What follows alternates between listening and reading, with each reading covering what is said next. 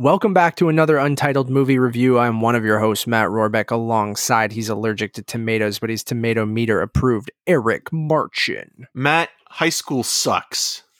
It does. Did it suck for you? Because I didn't really love it. I'm going to be honest. There was a scene in this movie. Today we are reviewing Amy Poehler's Moxie, which will be streaming on Netflix on March 3rd, 2021, where they go to a party, a high school party. And the anxiety I had just thinking about going to a big high school party again came back because I did not like them. I went to a few, Eric, but most times I was like, I'm just gonna stay at home. I'm good. Yeah, I never went. I didn't even go to prom, man. Like really? I went to prom, but I was so like I was a bookworm kind of person, and like literally I just shocker. I did the opposite of what one of the characters in this movie does. Lucy, who always keeps her head up. I was one of those people that kept his head down and just tried to avoid any conflict or confrontation of any kind, and just tried to get through those 4 years, and that's kind of where I found, some empathy with the characters and relatability to the storyline being told, because I think like most people in the world, especially in North America, I mean, you go through those 4 years of high school and, you come out on the other end and you kind of think to yourself, well, thank God I survived that. And then on the other hand, you think like, man, that was a weird experience. And there are things about it that, like looking back at it now, that are kind of crazy in terms of like, double standards and sexism and sort of, toxic atmosphere. And these are all things that this movie covers in a very kind of blatant way. But I think that it is worth, discussing and having that conversation about it and sort of reevaluating the coming of age movie from, the adolescent point of view of a high schooler. And that's what this movie does. And it's based on Jennifer Matthews' novel. And this is Amy Poehler's second feature film as a director with Netflix. She also did Wine Country, which was a little bit more slight and sort of just kind of a hangout comedy, and sort of Wine Country, where this is familiar territory with, again, the coming of age genre, but at least it kind of has a style to it, specifically like a late 90s, early 2000s, even though it is a contemporary set storyline with a young sort of a grade 11 sort of high schooler who's going into her first day after summer vacation, Vivian, and she basically is looking around, the classroom environment and the people and students and teachers around her and thinking, okay, well, there's something really messed up with having a rankings list, or the idea that, the captain of the football team is celebrated the way he is, but also is allowed to get away with some really questionable behavior. This leads to her creating a zine, which, I mean, some people might not be familiar with a zine because, depending on your age, zines are basically magazines or sort of early forms of blogs that basically sort of are kind of like a arts and crafts compilation of images and words that are usually, kind of put together to make articles or magazines and things like that. So she makes one called Moxie, the title basing it on the principal's use of the word Moxie, played by Marissa Gay Harden, and sort of her basically kind of being almost like a stereotypical 1950s kind of woman in that regard, and sort of using those phrases in such a weird way because, again, contemporary setting, and how it sort of revitalizes and sort of brings together women of all walks of life, students of all walks of life, as they rally together and sort of, support one another in solidarity, but also sort of try to protest the status quo, and the status quo being a very sexist environment. That's basically kind of what you're getting with this. It's a very well-meaning, thoughtful examination of high school life, specifically from a female's perspective. And it does everything that you'd expect it to, but it does it with sincerity. Yeah, I'm pretty much with you on that as well. I think I kept going back and forth on the movie because, again, I do think its heart's in the right place. I think it has a great, overall message to young people, especially people of the same age as Vivian in the movie, who I think this movie is specifically targeted towards, high schoolers. And I feel like the dialogue is where it kept losing me a bit, because you said it is very obvious. It's very overt. It is a little bit contrived at times, where I kept getting genuinely sweet moments in the movie that were kind of ruined by some overt dialogue that's a little bit cringy in the way that it's phrased. I'm like, you could tell that you're trying to drive home a point here, and it's not necessarily how someone would speak, but you needed to phrase it in a way that makes it very obvious of the point that you're trying to get across. And I feel like throughout the movie, they throw a lot at you with different, things that are happening in this high school that are all very important and should be touched upon.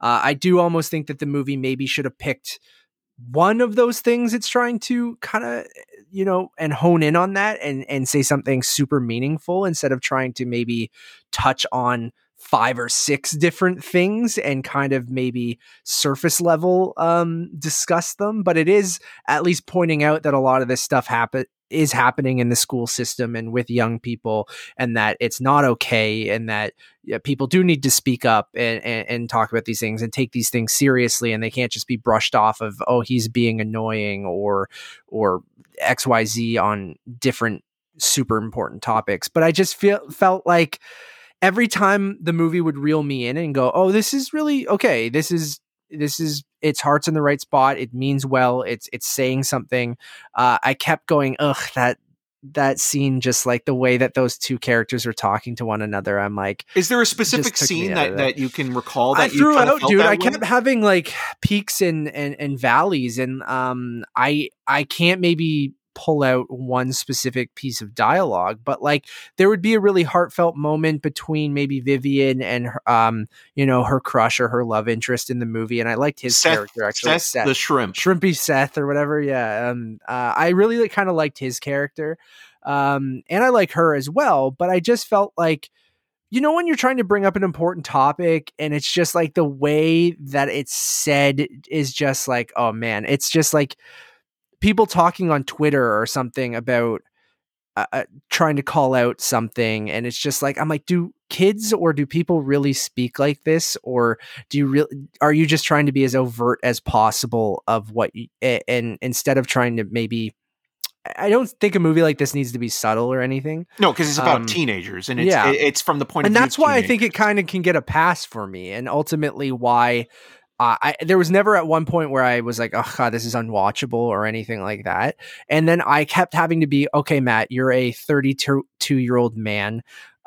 This movie's not necessarily for a mediocre you. white male. Yeah. Don't maybe sure. But I'm like, the movie's not for me. And I feel like that overt storytelling and the way that the things are being said for the audience maybe sometimes, needs to be that way, or it can be that way because of who it's kind of being marketed towards. And I'm not saying, the teenagers or anyone are stupid and can't enjoy, a nuanced movie that's really deep and things like that. But I mean, the movie knows what it is. It knows what it's trying to say, and it says it in a very overt way. And I can't really fault it for that. So every time I was like, ugh, that piece of dialogue was not super great, I kept going, okay, I feel like maybe it has to be written that way so people kind of get the message that it's trying to say, without it trying to bury in some, other form of storytelling. I don't know. Like, it still does feel like it is a bit of an after school special in that regard. Yeah, because that's exactly it. Especially like there's one plot point that we won't get into because I guess it is spoiler territory, which is one of my biggest issues. It comes up later on in the film, and it is brought up like there last are hints, 10 minutes. Yeah, but there are hints throughout. Like, it's not just brought out of nowhere completely. Sure. Like, it is referenced, and like there is sort of a bit of a payoff to that. But the way that it plays out in the third act, it's almost plays as a celebration, which it's a little awkward in terms of I think it needed more time. If you're going to bring something as heavy as that last thing is, and I don't want to give it away either. But I just feel like when something is important and horrible as what they bring in, and then it's kind of just not brushed under the rug, because obviously they all take it seriously, but it's almost celebrated of like, I'm glad you were able to finally say it. And then that's a celebratory moment. And then it kind of just ends and you're like, oh, okay. And you like, a character gets his comeuppance and like, sort of, but it's just like it's hinted that that person does. And it just felt like so rushed and thrown in at the end. And I know what you're saying by it's alluded to, this one character wanting to come forward with something, and it's well, even hinted. before that, with again, Yeah. like I mentioned, with like the rankings list, like Yes, yeah. there's something that is early on kind of referenced there, and it is there. But I do agree with you where like I think it almost needed to spend more time with that storyline than just kind of shoehorn it in to the last act. And again, the celebratory nature of somebody coming out and getting supported is wonderful in one way, but the way that it's done tonally, it's a little bit jarring because it's like it's so horrible, and like this person, what happens is like you're just thinking to yourself, okay, like there's so much that is probably going on in this person internally, and we didn't spend enough time really getting there or getting to know that person. So it's just it's very odd. And then like even with its characters, it is a little bit weird where it like at first it is kind of Vivian's story, like she is the central sort of protagonist of the film, but then the movie kind of latches on to Lucy for quite a bit, who is this young Black woman who just transferred to this high school, Rockport, and kind of is the one that is seeing this high school, this institution for what it is and what's wrong with it, and is kind of making a stand. And she's being looked upon as being difficult, which she's not. She's just being acute and sort of sensitive to the situation and how things are so shitty. And then it kind of goes back to Vivian, and then it goes back to Vivian and her relationship with her best friend, growing up, Claudia. And then like even that, like there's some interesting stuff with Claudia, the way that character is basically not wanting to protest in the same way that Vivian and her new friends are, but she still wants to be a part of it. It's just different ways of doing things. And then there's a whole sort of central arc of like how kids that grow up in different cultures in society, whether they be with strict parents, because she is Asian, and like how much of the pressure she feels to be successful and also to be a good student and good daughter is so much different to this young white girl who has, but I feel like less responsibilities. And that goes back to my point of like the movie trying to put a lot in here and different kind of important things to talk about, but the movie, it tries to say so much that it never can really focus on any of it. And really, my sister's in the background, hi. It caught me. Anyways, the movie, like it throws in that, and again, closer in the last act of the movie, they have they argue based on, you think it's jealousy at one point, but then she describes why she is doing the things that she's doing, and the characters kind of going back and forth. But then I feel like in a very, I guess it's faithful to how teenagers are, you forgive and forget and become friends with someone again and get mad at them and become friends at them again for no rhyme or reason. But like I feel like even that last point of being like throwing in like the two characters arguing and bringing up how she was brought up and her race and things like that, and then it kind of just, again, they have one moment, but then it kind of just moves on to the next thing. And I think that's what the movie, to me, over and over again kept doing, is like, yes, all of these things are a problem in the high school system or just in teens or people in general. Doesn't necessarily have to just be people in high school. It just, to me, would move on to the next thing, or would try to tackle another thing and focus on that for a little while, and then move on to the next thing and focus on that. And then ultimately it tries to all come together with the zine. I just felt like it missed the mark a little bit on really honing in on what it was trying to say instead of just saying everything. And then I think that's where I kind of had an issue. And then with the dialogue, you brought up the character of Lucy, and just even how she's introduced at the beginning of the movie is, again, I agree with you. She's in the right and she should be doing all this stuff. And it's just the way that the movie presents it is so overt and so like spoon feeding it to you that I just almost was put off by that. And then but then I try to come back and go, okay, Matt, this is a movie for teenagers. Not saying that, again, going back to that, the quality for movies about teens has to be lower, but I had to lower my, perception of what I wanted the movie to be and accept it for what it was. And then ultimately by the end of it, I go, okay, you know what? Good message presented in a very obvious way, but I can kind of get behind that because its heart's in its right spot, even if I don't love that last act thing we're talking about. So I ultimately came around on the movie and thought it was, good, but I just I couldn't get past some of those kind of shortcomings that kept kind of coming around to me. Yeah, there's a couple interesting bumpy narrative issues that I had with it as well with the beginning of the film. One, there is a kind of weird dream sequence that starts off the film, and it almost feels like you're watching a different movie entirely. Like, I didn't really know anything about Moxie going into it. I didn't even watch the trailer. And like the scene almost plays out like a horror movie, which it is representative of what high school can be, which is kind of a horror movie on itself. But the idea of not having your voice heard or not being able to be heard is kind of represented in that moment. And again, like, talking about, style over substance and symbolism being just like, there's no subtext to it. It's all right there.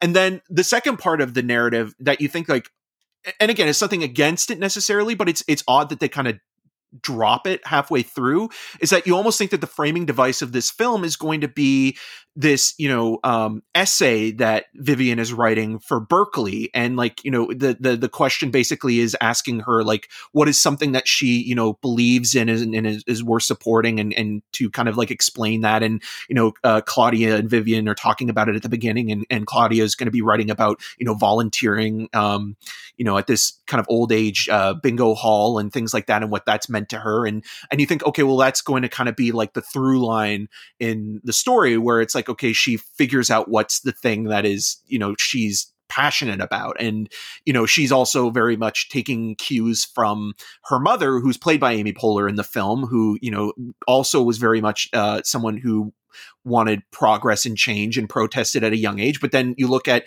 Amy Poehler's character now, which I think is interesting in terms of like, when you get older, you quote unquote mellow out or what have you, but you don't lose those, resolves that you have, or those attributes. You just, over time people change, and, you go from being a teen to an adult, and the world changes around you. And, some people from a younger perspective could look at that as being, a sellout or losing, your what you had to begin with that made you in terms of your virtues and your morals. But I think that's also interesting, and it's there, but it's never really, it's never really deeply explored. And the same thing with like, other than the zine. Yeah. And the idea of course correcting in high school. It's like, these kids, if they don't learn the right behaviors now, they're going to go out into the world and, treat people the way that they treated them in high school, or learn from, the social behaviors of high school and continue that. And, you get the classic thinking of like, some kids are going to peak too early and they're going to treat people like they did in high school and not be able to succeed. And then it, in some cases it's even worse. And I think that again, it's all there. It's just strange how it just kind of basically is like a checklist of like, okay, we got to put this all in, and we'll mention it, but we'll just mention it. We'll just, scratch the surface and do nothing more. And then I already mentioned the 90s stuff, like, again, like it's coming from, the mom, but like some of that is a little bit weird to me, where it's like you have, Rebel Girl from Bikini Kill playing throughout, or like that's kind of like the anthem song of the movie, which is like, again, a very late 90s early 2000s punk song, and there's a great documentary called The Punk Singer about Kathleen Hanna, who's the lead singer of that group, that I recommend checking out from IFC Films. But you just wonder, it's like, maybe this would have been better if it was a period piece, if this was set in around the time that it's kind of very much aesthetically influenced by, or at least representing. But I don't mind, but that's that just it's a quibble. That's just a small quibble. I get what you're saying. I don't mind that it's taking, place in 2020 and looking into her mom's past and bringing some of those elements of the 90s, or into, the present, and then integrating it with social media, but then having this very old school thing like a zine, just kind of grassroots put into the bathrooms and things like that. Like, I like that idea, but I totally understand where you're coming from. And I think my thing was when I saw her, exploring that suitcase of her mom's stuff. Like, I love the idea of exploring your parents' history, or the side of them that you've never seen before, that they've never really talked to you about, right? Because your parents had their whole lives before you, right? They were teenagers just like you were. And I feel like too often we don't, your parents don't give you the play by play of exactly how their high school life played out, or what their interests were, or what they were obsessed with, or what they did after school and stuff like that. And I love the idea of a movie kind of looking into that and exploring your parents' history, and then falling in love with something that they were so in love with while they were the same age as you. But the movie, again, going back to one of my main problems with it, and something that you were just saying, Eric, is that it kind of just, again, it's throwing so much at you, and it's trying to hit that checklist of things that it wants to talk about, that it never really, focuses in on that. But I think that's such a cool idea of someone exploring their parents' history, and then, learning about them. She's on YouTube watching the Rebel Girl music video, and like, there is something cool there, but like, they don't even go into her and her mom all that much, other than like Clark Gregg pops in, and you get a little bit of Amy Poehler's kind of background, and her as a mom now, and their relationship. But I don't know. He's the leak guy. Yeah. I just love the idea of exploring. Like, there's a whole thing there that I think could have been playing into that nostalgia, and bringing it into the present, and playing into your parents' history, and connecting with your parents on another level, maybe because you're starting to, understand what they enjoyed when they were in high school. And the movie does obviously do that. The whole movie is surrounded by her creating a zine called Moxie, honestly inspired by her mom. But I feel like it kind of glosses over that again, and then it focuses on all the issues at the high school, that it never really kind of goes deep into that connection you would have with your mom, because you're revisiting her past. And anyways, that's just like, again, there's so many, this movie, I went up and down like a roller coaster, because there would be moments where I'm like, that was a really genuinely sweet moment, or I really liked that, or that was empowering, or whether it was the meeting at the party that they had, or the moments which was done like in a single take, or they were trying to do it where they're walking around each room, and kind of like, seeing again the different groups all hanging out. But I want to go back to your point quickly, because I think it's an important one, of seeing your parents as people, and seeing them have, a life outside of being your guardian. And I think that that's something that is interesting in terms of being represented in the film, but not explored deep enough. There is one line that I actually really liked from Amy Poehler, where she even says, I am a person too, and like, in terms of like how Vivian kind of, is quick to judge the Clark Gregg character, based on, having an American flag on his Jeep, or thinking like he's just like a typical white guy.